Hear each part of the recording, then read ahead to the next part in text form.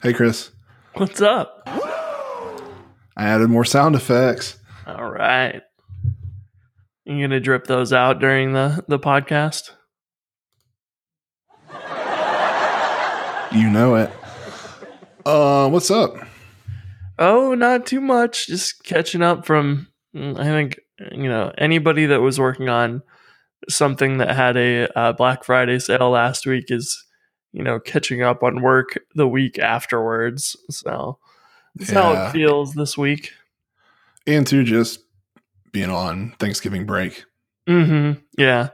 Any traveling or whatever that you were doing is just kind of got to reset afterwards. And did the Black Friday thing and went really well. So anybody that bought the Black Friday Go Rail sale, I really, really appreciate it. Helps me, make screencasts every week for you guys. And that makes a huge, huge difference for me. So huge thanks to anybody that bought that. I really, really appreciate it. And anybody that pays, regularly monthly. It's kind of amazing that the community can support things like that so that I can do this for a living. I couldn't have dreamed of that like 5 years ago. So what about us people that pay yearly? Yeah, well, anybody that subscribes to Go Rails, huge shout out to you guys. Yeah, I subscribed after you sent me that video earlier when I was asking you a question. I went to watch it and it was like view the preview and I was like, oh yeah, I forgot that was, I don't even know what. It's funny because you asked me about what RailsUJS, and yeah. I was like, yeah, I know I covered it at some point, but I remember watching the video because I remember that you did like Rails.Ajax, like just in JavaScript, and it handled like authenticity token and all that. And I was like, I really want that in this project I'm working on. So yeah, that RailsUJS stuff is really great. Just having it automatically grab the CSRF token and submit it along with everything. You don't have to worry about that at all, which is very handy. Yeah, it pairs really well with Stimulus. So that's I just attach the URL I want to hit as like a data attribute on the controller, and then I just pull it in and do Rails Ajax and hit that endpoint. Yeah, because the two things that I used to be about jQuery all the time were event listeners and their Ajax thing. So with the two of those, you pretty much can recreate the majority of stuff that you're probably using in jQuery. So that's makes it nice and easy. Yeah, the other thing is you can also do like the remote true stuff like on a form and let it submit. And then in Stimulus, just attach to like the RailsUJS callbacks. So like form success. And that's really nice too, because that's even less code you have to write. What was it? There's one weird one in there in the new UJS code that if you want to cancel a form submit, you have to do like listen to the form's Ajax before send event and then return false or something. Instead of just like, or prevent default on that event. And instead of listening to the form submit, that weirdly doesn't actually do it. It doesn't cancel it. Whereas I think before it did. So that was one of those gotchas that I remember. And then I always forget it and I Google it. And then I found my own issue that was posted on the Rails issues list. And I was like, oh yeah, of course. How does that feel? It's weird. And you feel bad because you're like, I've asked this question like 5 times already. And I keep having to come back to my own question. I've answered this question before. Yeah, it's so funny. That's how that stuff works, But it's good, you're going to reference that, but everybody else will too. So anytime you can post content like that is useful, like all of Stack Overflow. Yeah, no doubt. So another gotcha I had with like UJS is that I'm actually like loading it into a Stimulus controller. So like I import Rails from RailsUJS. and then say like Rails.start. But what I didn't think about is that our application still had jQuery.UJS in. Oh, yeah. So it was submitting forms twice, and I couldn't for the life of me figure out what it was. I was like disabling listeners and all this stuff, and then I just commented out that Rails.start, and I was like, "Oh man, what a waste of my time! I'm an idiot."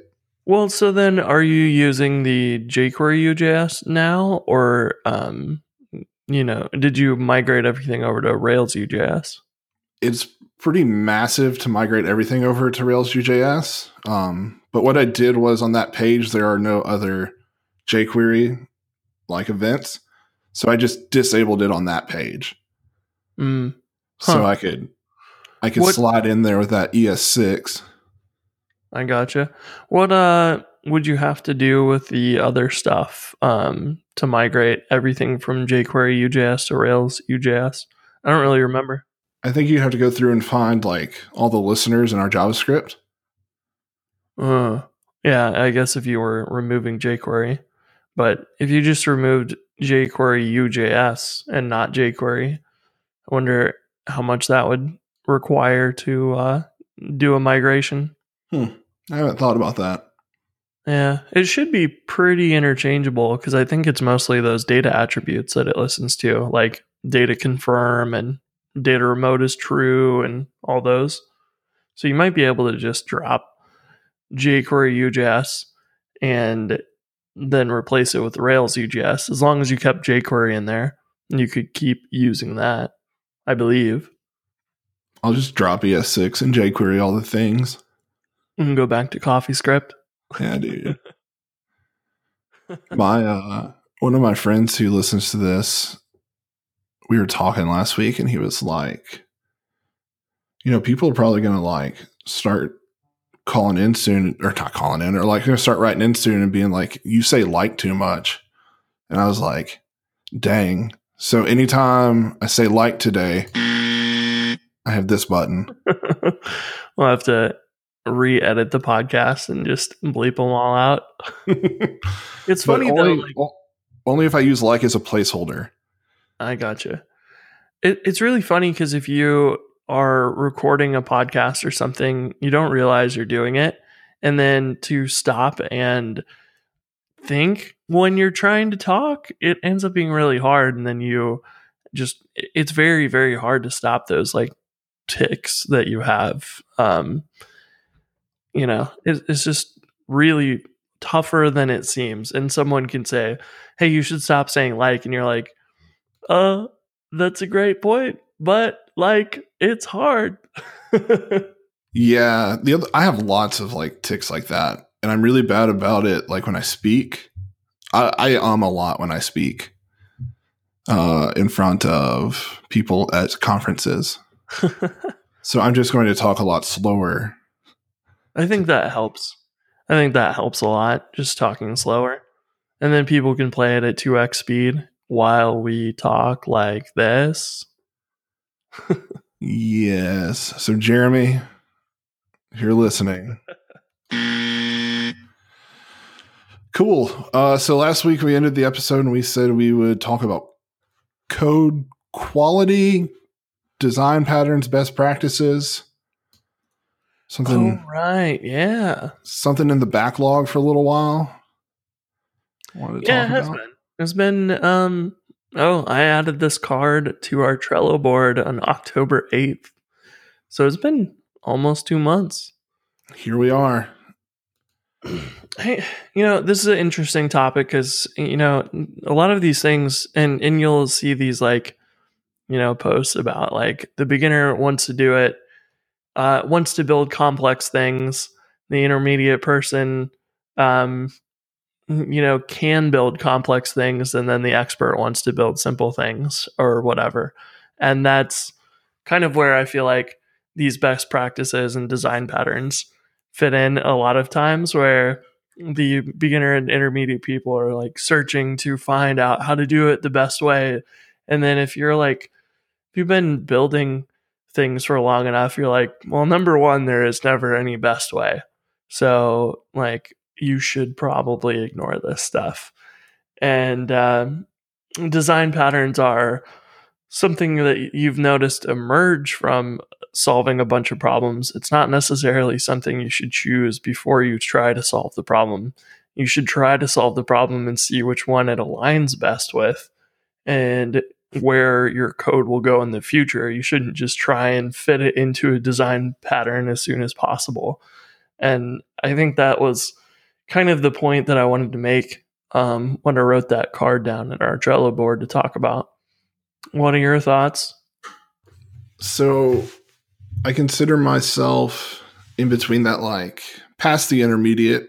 I said, like, I consider myself past the intermediate phase, more like, at least in Ruby. And there's no doubt that when I was starting, it's like I just want to get it to work. But like, still when I was a beginner, I was like, okay, now I want to do it right. But like, the one thing, there is no right or wrong, I guess. Right. I want to say. And that's what I'm learning now I guess the thing I'm learning now is I don't feel like there's a definable thing as good code and bad code. I don't know about that. I do think that some code is good, some code is bad, in the sense that some code handles errors and future changes very well. And I think that is good code. And bad code was ones that either constantly break. They may do the main thing it's supposed to do well, but if you want to make any changes to it, it can be very hard and you might have to rewrite it. I don't think that's good code. So I guess it's kind of a stylistic thing or something more ephemeral to describe it like that. I guess that's what I'm trying to say is like there are things that I think are good code and bad code. It's hard I don't know how to measure that though.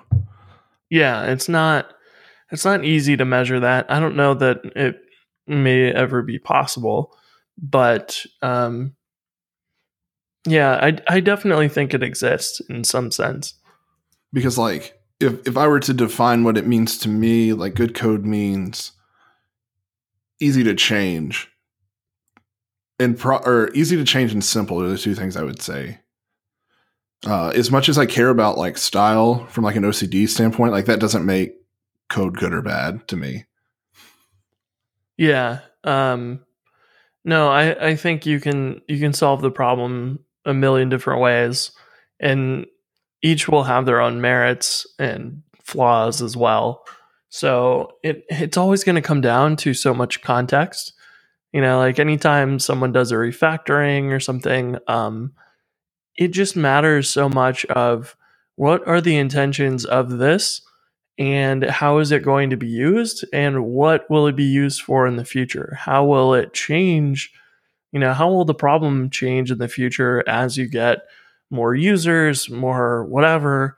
That is all the stuff that's going to affect your code. And so a lot of times, if you don't know that context now, you can just like write good enough code. But it might work you into a corner where you have to rewrite it all if you don't know what you're going to do in the future or what might need to change in the future. And that's okay. It's just one of those things that the better code, that you can write better code in the sense that it's better making it easier to change if you know a decent idea of what things you might want to add or remove or handle in the future. I think that's really important. So that goes kind of where I was going to go next. So like when I was a beginner and like I want to start doing things like right or the preferred way, and I'm air quoting here, I would search for that, but that was very tough as a beginner because when I say like there's no way to like measure good or bad code, for me, like it meant that I was just on this like carousel of like writing code and like trying to make it the right way, but it was never the right way. But I learned things like I learned how to write code better. But then the problem was like when I became like more of a mid-level engineer, I was like, okay, let's learn all the design patterns, right? And let's really learn what good code is. And then it's exactly like you said. The problem was I didn't have enough context, and I was jumping into things and trying to shoehorn these problems into design patterns that didn't need to be there yet. Yeah, yeah. I think that's very, very common from what I've seen, um, from junior developers and just developers in general. Like, there's a lot of people, even with senior titles, that will do a lot of that. And it also goes to show you just in the industry, like, depends on the company, they're happy to throw around senior titles or whatever. And so that doesn't, it's not a great way to measure yourself either, based on your skill level as well. But yeah, I think my experience was interesting because I mostly taught myself programming for a long time, and then I went to university for a computer science degree, and that experience was interesting because for the most part, I didn't learn anything. There was a few things where we did, say, data structures and algorithms, stuff that I wouldn't have needed to teach myself building websites. Like, you don't really fiddle with B trees and stuff that often until you're doing something complicated. So a lot of that wasn't like practical. The practical stuff was, me sitting down and building like an IRC client and then being like, well, it's interesting. Like, these messages come across and they say what channel they're in, or if they're a direct message or whatever. And same with HTTP. It says it's a GET request or a delete request.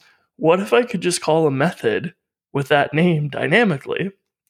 And so I ended up like trying to figure out what metaprogramming was and teaching myself that at one point, which is really cool. It was really confusing because I was like, I don't even know what you call this. I don't know how to. I figured out how to do it in Python, but I didn't know what to look up. And then when I got into Ruby and I read the metaprogramming Ruby book, they were like, yeah, this is metaprogramming. And I was like, oh my God, like, I kind of discovered that on my own. This is so cool. And I had a really great time at that point, embracing Ruby, because it's one of those things, like, you will build stuff and you will end up stumbling into a design pattern. And then when you do that, you really feel like you know the design pattern really well, as opposed to reading it in a book and then trying to apply it to a problem. Absolutely. That's really fascinating. I too did computer science, but I didn't make it through because math. But yeah, like a lot of the things I learned there, I haven't really used in my Ruby experience, other than I learned a lot of really good like basic OOP principles there. Mm-hmm. Yeah, that's true.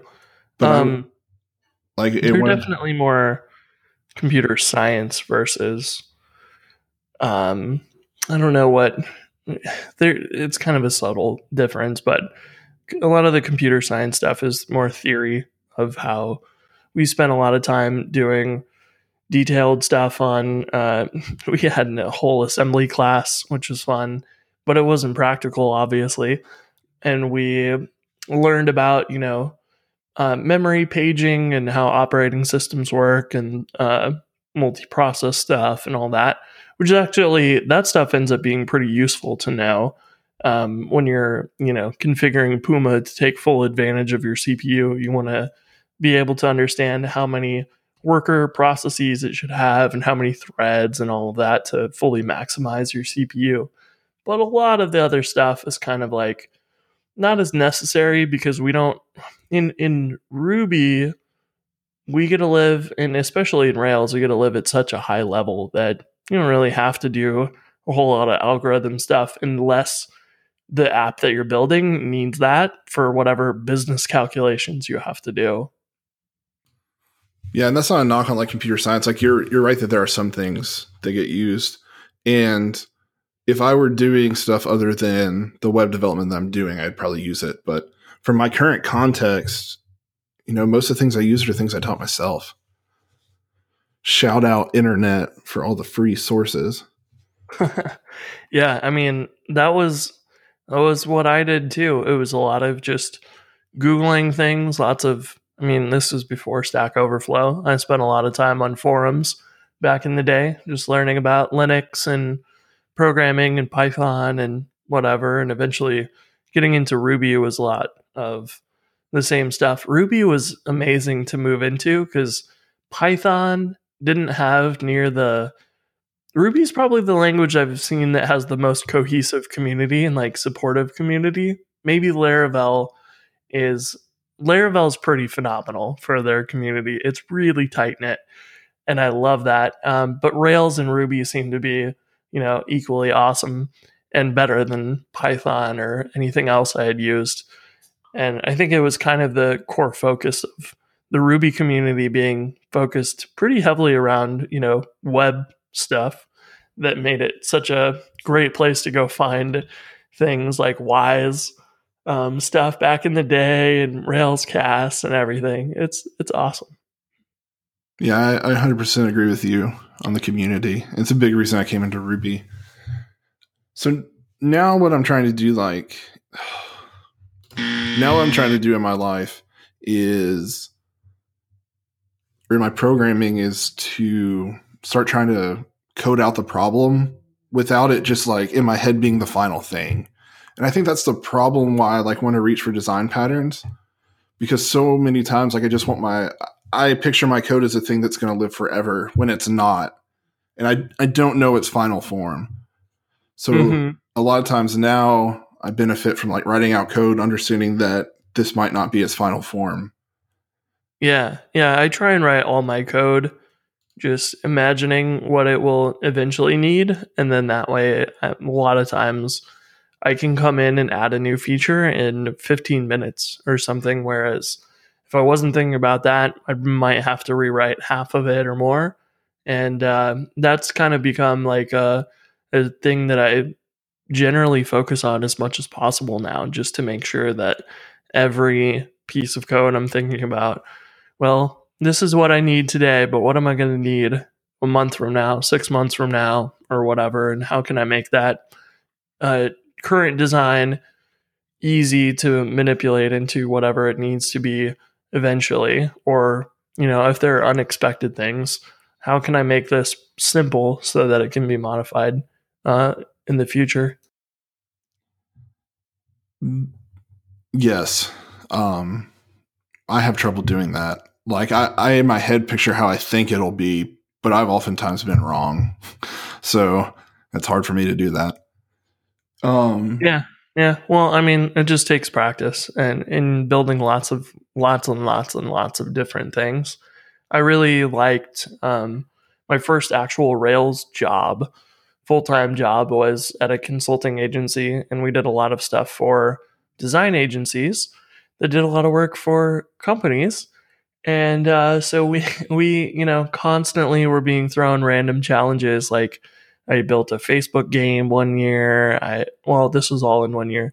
Facebook game for 1 month, and then we got I worked on the Hardee's and Carl's Jr. mobile app because they had a Rails backend, and they were checking the GPS location to see if you were in the store. And and then you're given this project and you're like, well, I don't know any of the Android or iOS stuff to go fix this. And they're like, oh, don't worry, take your time. And so I had to go teach myself that in a month to figure out, how to correct whatever was going on there. And it took me, a couple weeks to track down what even was wrong in the first place, because the Rails backend was really easy, but diving into native mobile code back then was not super easy. So I really like the sort of challenges that you get consulting, where you just are thrown vastly different programs and then these weird challenges, and then you have to learn by reading other people's code, and then going and modifying that in some sustainable way. That was a great way to kind of dive into the deep end and learn a lot of stuff. I had fun with that. I've actually never worked for a consultancy that does Rails development. It's one thing that was always on my list of things to do, but I just kept falling into jobs that weren't that. Yeah.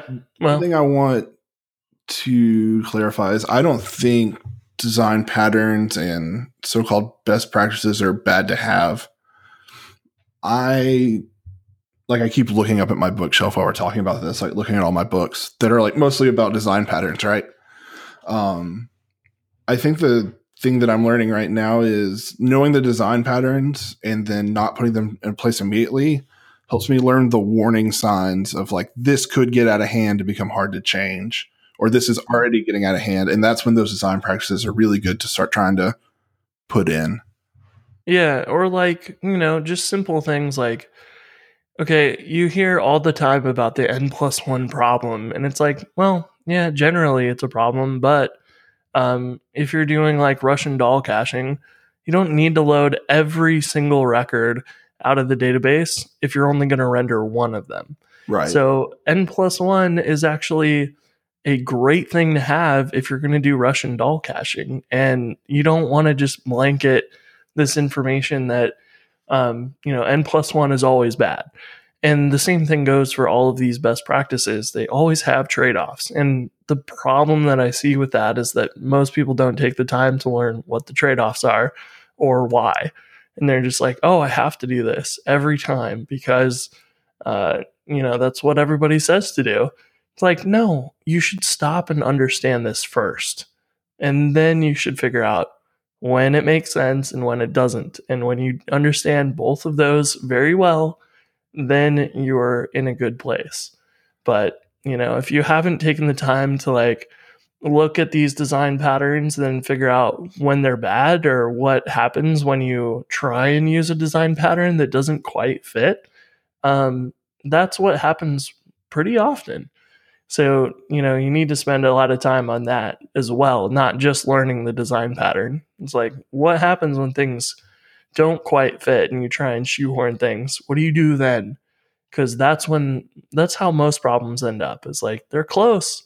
They're not perfect. They're not these perfect examples that you see on the blog posts or screencasts or whatever, So that's the real learning. And that's, I think, where the real mastery comes from. Once you understand those and you can take advantage of them and you can figure out how to work with them when your problem doesn't quite fit. Yeah, the other problem that kind of goes along with that is that you often have like time constraints on what you're working on. You have deadlines. And so like trying to fit in the right pattern like can be hard sometimes given those constraints. Yeah, I definitely agree. You may not have the time to figure out what pattern actually needs to be implemented. That happens very commonly. And you just have to address that as you go. You're like, okay, well, we'll build something simple and then hopefully evolve it into something more robust or reliable, but you just may not have the time. I gave a talk about something along these lines at a conference here in Memphis. It was a Solidus conference. And I actually in the talk fought for spending more time like thinking about the design of your application, not even necessarily design patterns, just like structure and things like that. Mm-hmm. But like the premise of the talk was slow down, be mindful, and try to actually solve the problem. And I think that as you like learn design patterns or learn more about code, and the more you understand a problem, like the easier this gets, and the more you'll be able to like write air quotes good code. Mm-hmm. Yeah, I mean, as a beginner developer, you're just trying to attack the very front of the problem and just kind of brute force your way through it because you don't know, you can't think that far ahead. It's like playing chess. The better you get, the more moves you can think ahead. And so that's going to be the exact same thing when you're writing code. If you can think 20 steps ahead, your code's going to be much more useful and I would consider better because you probably thought about a lot of those things that are going to be those pitfalls. You've thought about them ahead of time, so you can go implement it almost correctly at the very beginning. Whereas if you just attack it head on, you're probably going to have to backpedal and undo things and, go back and you'll go write your models and then realize, oh crap, I guess we're going to have this join table here instead, or we need to change the way that this is structured, and you'll have to backpedal quite a bit oftentimes. And that's kind of the thing that you learn over time, is how to think that far ahead, predict the problems, and then just have them in your mind as you're coding the whole time. So we've talked a lot about kind of when we feel to use and not use design patterns or follow best practices. But I'd also would like to talk about, like, what are things you like? What are good resources if you do want to explore those things? And so I will ask you first before I give mine. What are good resources for learning design patterns or learning how to write better code? Go Rails. Yeah, well, aside from Go Rails, I do really, really love making screencasts on that stuff. But the place that I learned all this wasn't from screencasts. It was from reading like the Rails source code, or like the Devise source code, or whatever popular, well-maintained gem. Or just, I watch, there's a guy on Twitch that I watch, John Blow, and he's made a couple video games. What a cool name. Yeah, he's made Braid and a game called The Witness. And Braid is kind of like... Sorry. So this guy's made a couple like mind-bending games so far, and right now he streams on Twitch, and he's building a new game, and it's in his own programming language this time, and it's like it's kind of like a better version of C for making video games.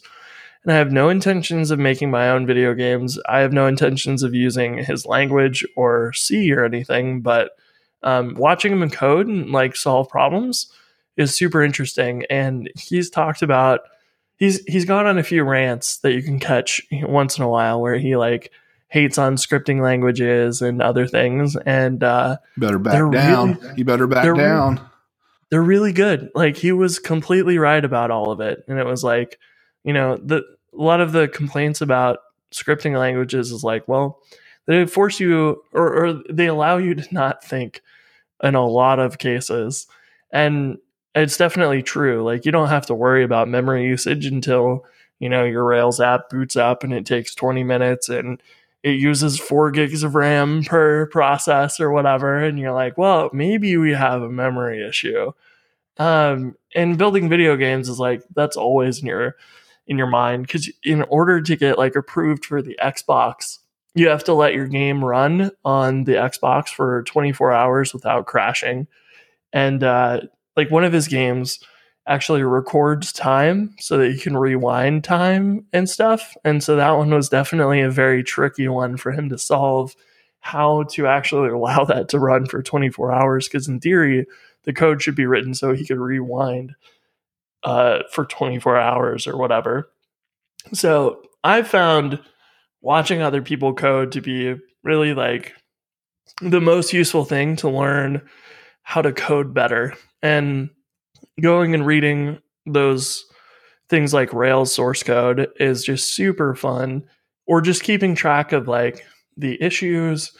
If you watch people make PRs and then look at the comments that people make on those, that's really interesting too, because they're like, well, we'll accept this, but you should reorganize this or whatever. And you're like, oh, interesting. That's the advice they're giving them, to actually write this code in a Rails style, which is fun. What about you? I'm sorry, I have lots of resources, because as much as I think I don't need to like push design patterns right away, I really like them. The first recommendation, Practical Object Oriented Design in Ruby, Sandy Metz. That book has changed a lot of the way I write like object-oriented code. And it's not even necessarily like following design patterns all the time. Maybe it is, but it's more just thinking about what an object should do, how big it should be, responsibilities, which kind of goes back to the understanding the problem, Mm-hmm. Mm-hmm. And there's actually a second edition of that book out now, I think. I don't know what's different from the first, but... You just reminded me of a great teeny tiny gem that I believe I covered on Go Rails that Basecamp wrote, called name of person. Yeah. And we were just talking about this in Slack on Go Rails. And this, so, I saw this come out and I was like, I'll make a screencast on it. So I started poking around the source code and I realized like this is awesomely well organized. So the gem has, it basically just allows you to have a virtual attribute for full name, and then it will go split that and assign the first name and the last name. Really trivial. You'd imagine that it's like, 2 lines of code almost on your model, that it would just be added in a concern. But what's cool about it is they actually have a class that does the name parsing and formatting and stuff.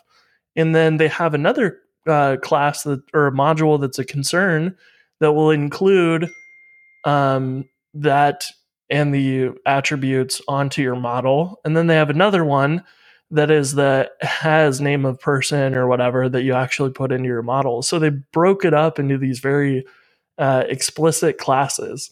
One just simply is for active record to include it into your model. The other is the module that does the assignments. And then the other is the class that actually manipulates the names. And I was like, this is really cool. Like, it's every single class here has one responsibility, and you can see that very clearly. And you could easily have, like, what I would have done originally would just be, if I was building that, I'd just make the concern and have you include it and be done. But by splitting that up, you can actually make it much more usable and use it in different ways. And it will work as well if you didn't use, active record, which is cool. So it was a great example of something that you can go read and see the very clear definitions of the responsibilities for each of those things and how they laid that out. And I was like, oh, I get some ideas of how I could do that on my own code. And I really enjoy doing that. That's really cool.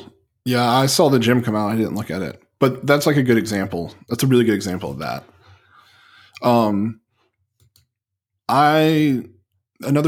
Another like resource for me is pretty much anything Rich Hickey has ever said. Rich Hickey is the creator of Clojure. And while I've like learned a little bit of Clojure and like I'm really fascinated in a language, it's not really like my cup of tea. But the way his mind works, he gave a talk at RailsConf 2012. I think it's called Simplicity Matters. It's something along the lines. I'll link it in the notes. But it's like a 30-minute talk about how we make things so complex when they don't need to be. And it's so good. And then anything he's ever said online is so good. Yeah, I remember watching that talk. I really liked it. Or maybe, I can't remember if I saw him give a similar talk at St. Louis has a Strange Loop conference, which I know he's spoken at, pretty sure. But yeah, his talk on that is very, very good. Highly recommend that. Yeah. Sorry, my dog's barking. Rich Hickey all the way. The other, I have more resources. Another one is, so Rich Hickey talks about how like we should understand the problem more, and like actually that problem solving is like a thing you should practice. Essentially, like it's something you can get better at. And so I bought this book, and it's like maybe a little out of my league, but it's how to solve it. It's called A New Aspect of Mathematical Method. And I've been trying to work through that because I just want to be like a better problem solver, because I think that will help me be a better programmer. Yeah, I guess that was my point earlier with consulting, was just, I gotta apply my skills to these unexpected problems. And previously, when I was learning to code, I would build an IRC client, I'd build a URL shortener, a paste bin, just like any tool that I would use on a regular basis, I would go try and recreate it myself. And that was just practice for me to figure out, well, how would I solve this problem if that's something I had to do? And that really, really, really helps. You can get a huge amount better if you just give yourself challenges and then go try and solve problems that you have no idea how to solve. You will learn so much. there's a person who I worked with who was just amazing at thinking about like solutions to problems. It was at my last job, and he was a CTO there, and like you would come to him with like, "Hey, here's how I solved this problem," and he's like, "Okay, that works." And then he would tell you like better, like different ways to do it, and they were always so much better than the way I came up with. Like, that's who I want to be. Like, I want to know how to solve problems like that. That's awesome. Yeah, those are the people you should seek out. It's really, really fascinating to, see how if someone can give you ideas for solutions that you didn't think of, pay strong attention to those people because they are the ones that you can learn a lot from. The last resource I have is one that kind of it's come to me in the last few weeks. I put out a tweet a few weeks ago about every time I write tests, I feel like it's a chore. And so I was asking people, do you have tips for making this not feel like, oh, I have to write tests? And a lot of people recommended just like sticking with TDD, which I'm really bad about sticking with it. And I've been trying it more. And the one thing that it does is it makes testing less of a chore because you can see early on, like, oh, this is really hard to test. Like, these things are really interlocked and they probably shouldn't be. They should probably like split apart. And that, I think, is another way to like help kind of push you to write better code. Yeah, and the philosophy of TDD is to, write the code that you want to work with, and you are going to want to work with or have as you're writing your test in TDD, you're kind of like, okay, ideally it looks like this.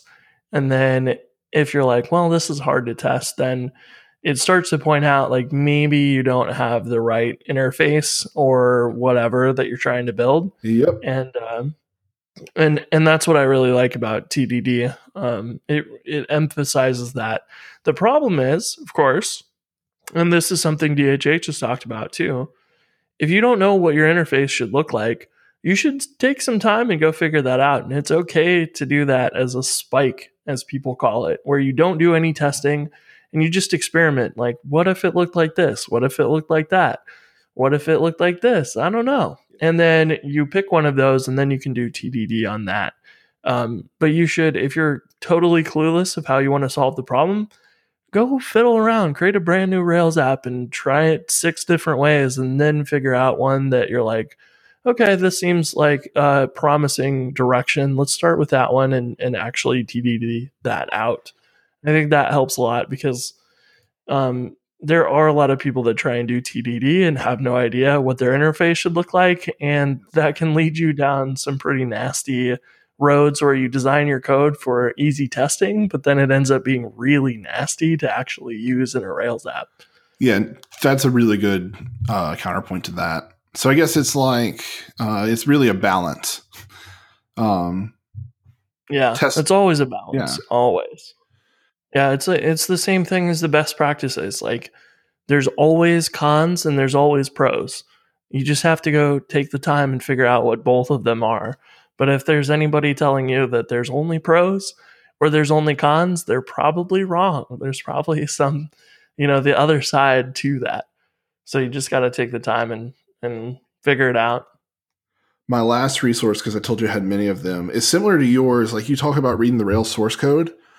For me, it's actually reading the Hanami and like DryRB source code, because even though I don't use that stuff a lot, I think all like the brains behind it are like really smart and like really experienced programmers. So I really enjoy reading those because like it gives me kind of a way to think outside the Rails way. Even though I've talked many times about how like I appreciate the Rails way. But yeah.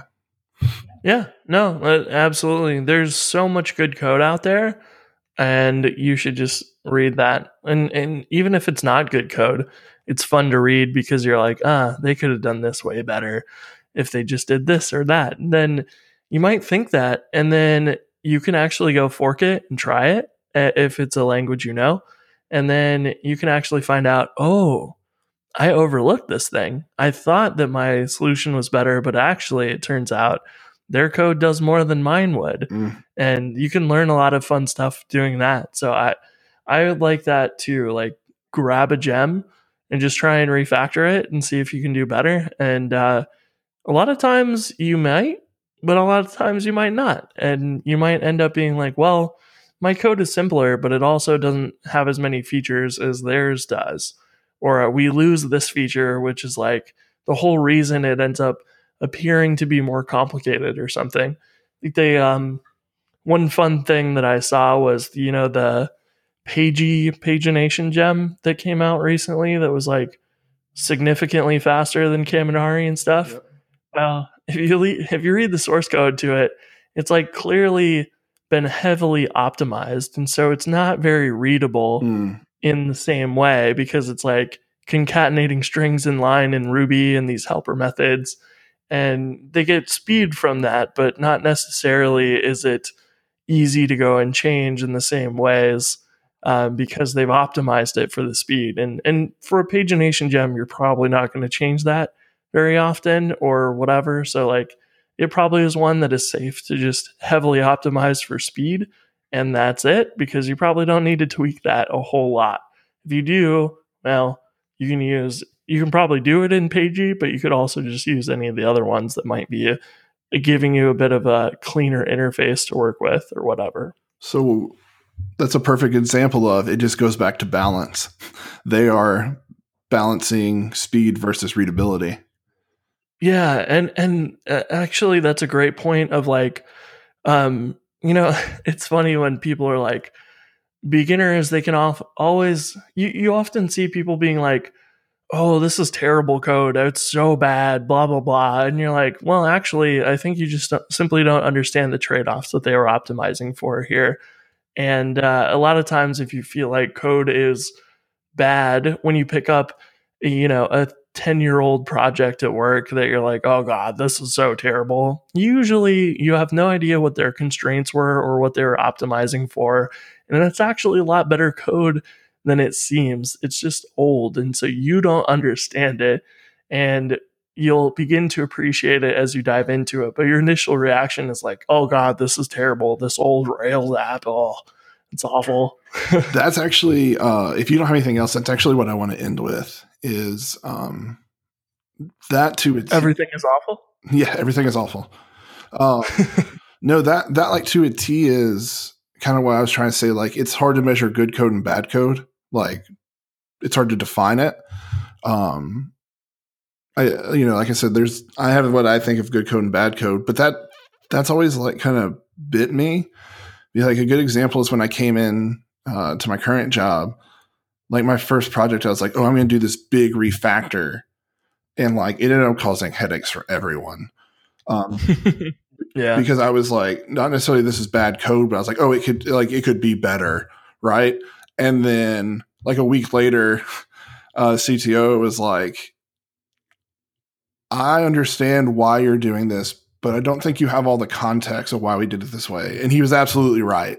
And like my final project, like my final pull request looked almost exactly like the original code. and so like, that's where I'm like, I don't know. What I'm trying to say is that's why I think you're right. Like context is important. And yeah, I think so. Why I think something is bad code doesn't necessarily mean it's bad code. So right. Yeah, because you just may not understand the full picture. And that's also something that I ideally, your code can contain some of that context in it so that when someone reads this in the future, and this is maybe where you write comments or whatever that describe what you were optimizing for. But a lot of times, like, you'll even pick up a project that doesn't have any of that context in the code, and it becomes very hard to change, which is whenever someone picks up an old project and it maybe didn't have any tests and you're trying to add tests. Well, you can try and refactor things, but if you don't know the context, you're going to break all these other features, and then you're going to start writing your test suite and realized like, oh, we should not make any changes to the code. We should build a test suite first and Yes. then refactor it. Because if we try and do any of the refactoring now before we understand exactly what it does, we walk ourselves into a corner and we've just lost a bunch of features. And so that's like one thing that I would like to get better at is like, how do we include and incorporate more of that context into the code? Because this is one of those things in Hatchbox, like, oh my God, there's so many different ways that things can go. And I think I mentioned this before, like your Nginx config can have like, 6 or 12 different settings or sort of like standardized versions for if you're using SSL or not, or custom SSL, let's encrypt. If you're using Puma or Passenger or whatever. And so there's all these variations on things. And you need to be able to organize that in your code somehow. And that becomes very hard, especially when those kind of potential situations grow exponentially. Then you're like, well, this is getting very complicated very fast. And how do we write our code so that if anybody picks this up in the future, or I put it down for 6 months and then need to adjust it in the future, how do I remember all of those edge cases? And that is not an easy problem to solve. You said something that like really stuck with me just now, and it's that when writing code, like you need to give more context, right? How can you give the most context? And that's because like a lot of times code I've written was written by someone else, or code I'm writing will be modified by someone else. And like, and it could be yourself 6 months from now that's totally forgot why you wrote that code. Yeah. And I would, and if anything, I want to leave the code like in the best shape for the next person. Yeah. And you want it for them to be able to glance at it and have a complete understanding of it as soon as possible. Yeah. And that's very hard. Even if that person is 6 months later me. Yeah, especially then sometimes. Yeah, that's true. Whew, man. All right. Have you vented all your, design patterns, best practices, and other emotions? Yeah. I am. I think I've said what I feel like I should say. I don't really consider myself like very smart in all this, or like very well versed. Really all I'm doing is just sharing my experiences so far. Because if you would have asked me last year, I'd have been like, this is good code, this is bad code, and argue it, and like, this is a design pattern you should use. Not that I know them all, but I thought I did, or I thought I was smarter, but now I just feel dumber, and I'm okay with that. Well, I think, becoming a master at something is like, at some point you become so good that you can question all of the basics that you took for granted. And that's when you know that you're like actually deeply understanding what you're looking at. And a lot of times when you think that things are black and white, you probably don't understand them as well as you could. If they seem too clear cut, then it's like, well, there's always nuances. So it's kind of interesting how that works out. I'm exhausted, Chris. Well, good news. It's Friday evening or afternoon. Yeah, it's almost time. I got to get some more work done before I call it a day. But we were talking about next week. So either next week or the week after, we're talking about doing Ruby trivia. So that'll be fun. We'll just ask each other questions, or maybe we'll bring a guest on and just quiz them on the Rubies. Yeah, we'll just have our first guest being interrogated and waterboarded. Maybe our second guest. Ruby. Oh yeah, second guest. Man, what episode are we on now? 17. Dang, that's awesome, man. This was our best month in terms of downloads, so thank you everyone who listened. That's good. No regressions. We don't allow regressions. We'll probably regress next month. It's holiday month. That's true. Or maybe people will have more time to listen to us. I don't imagine anyone gets to this point. I feel like at this point we're just talking to each other. If you do, tweet at us. Yeah. But yeah, so there's a couple of guests we've been talking about bringing on. So if you have made it this far and you're tweeting at us, also tell us like who you want us to talk to. Who are you interested in us brain picking? Yeah. Cool, man. Well, have a good weekend. All you friends. Yeah. Hopefully you guys are recovering from your Black Friday shopping injuries, getting those cheap TVs. You know who we could have on the podcast? John Cena. And his name is John Cena. What if we did? like just imagine that somehow in some alternate universe we pulled that off. We had John Cena on our Ruby podcast. Yeah, it turns out he knows Rails or something. All right. Well, have a good weekend. Talk to you later. See ya.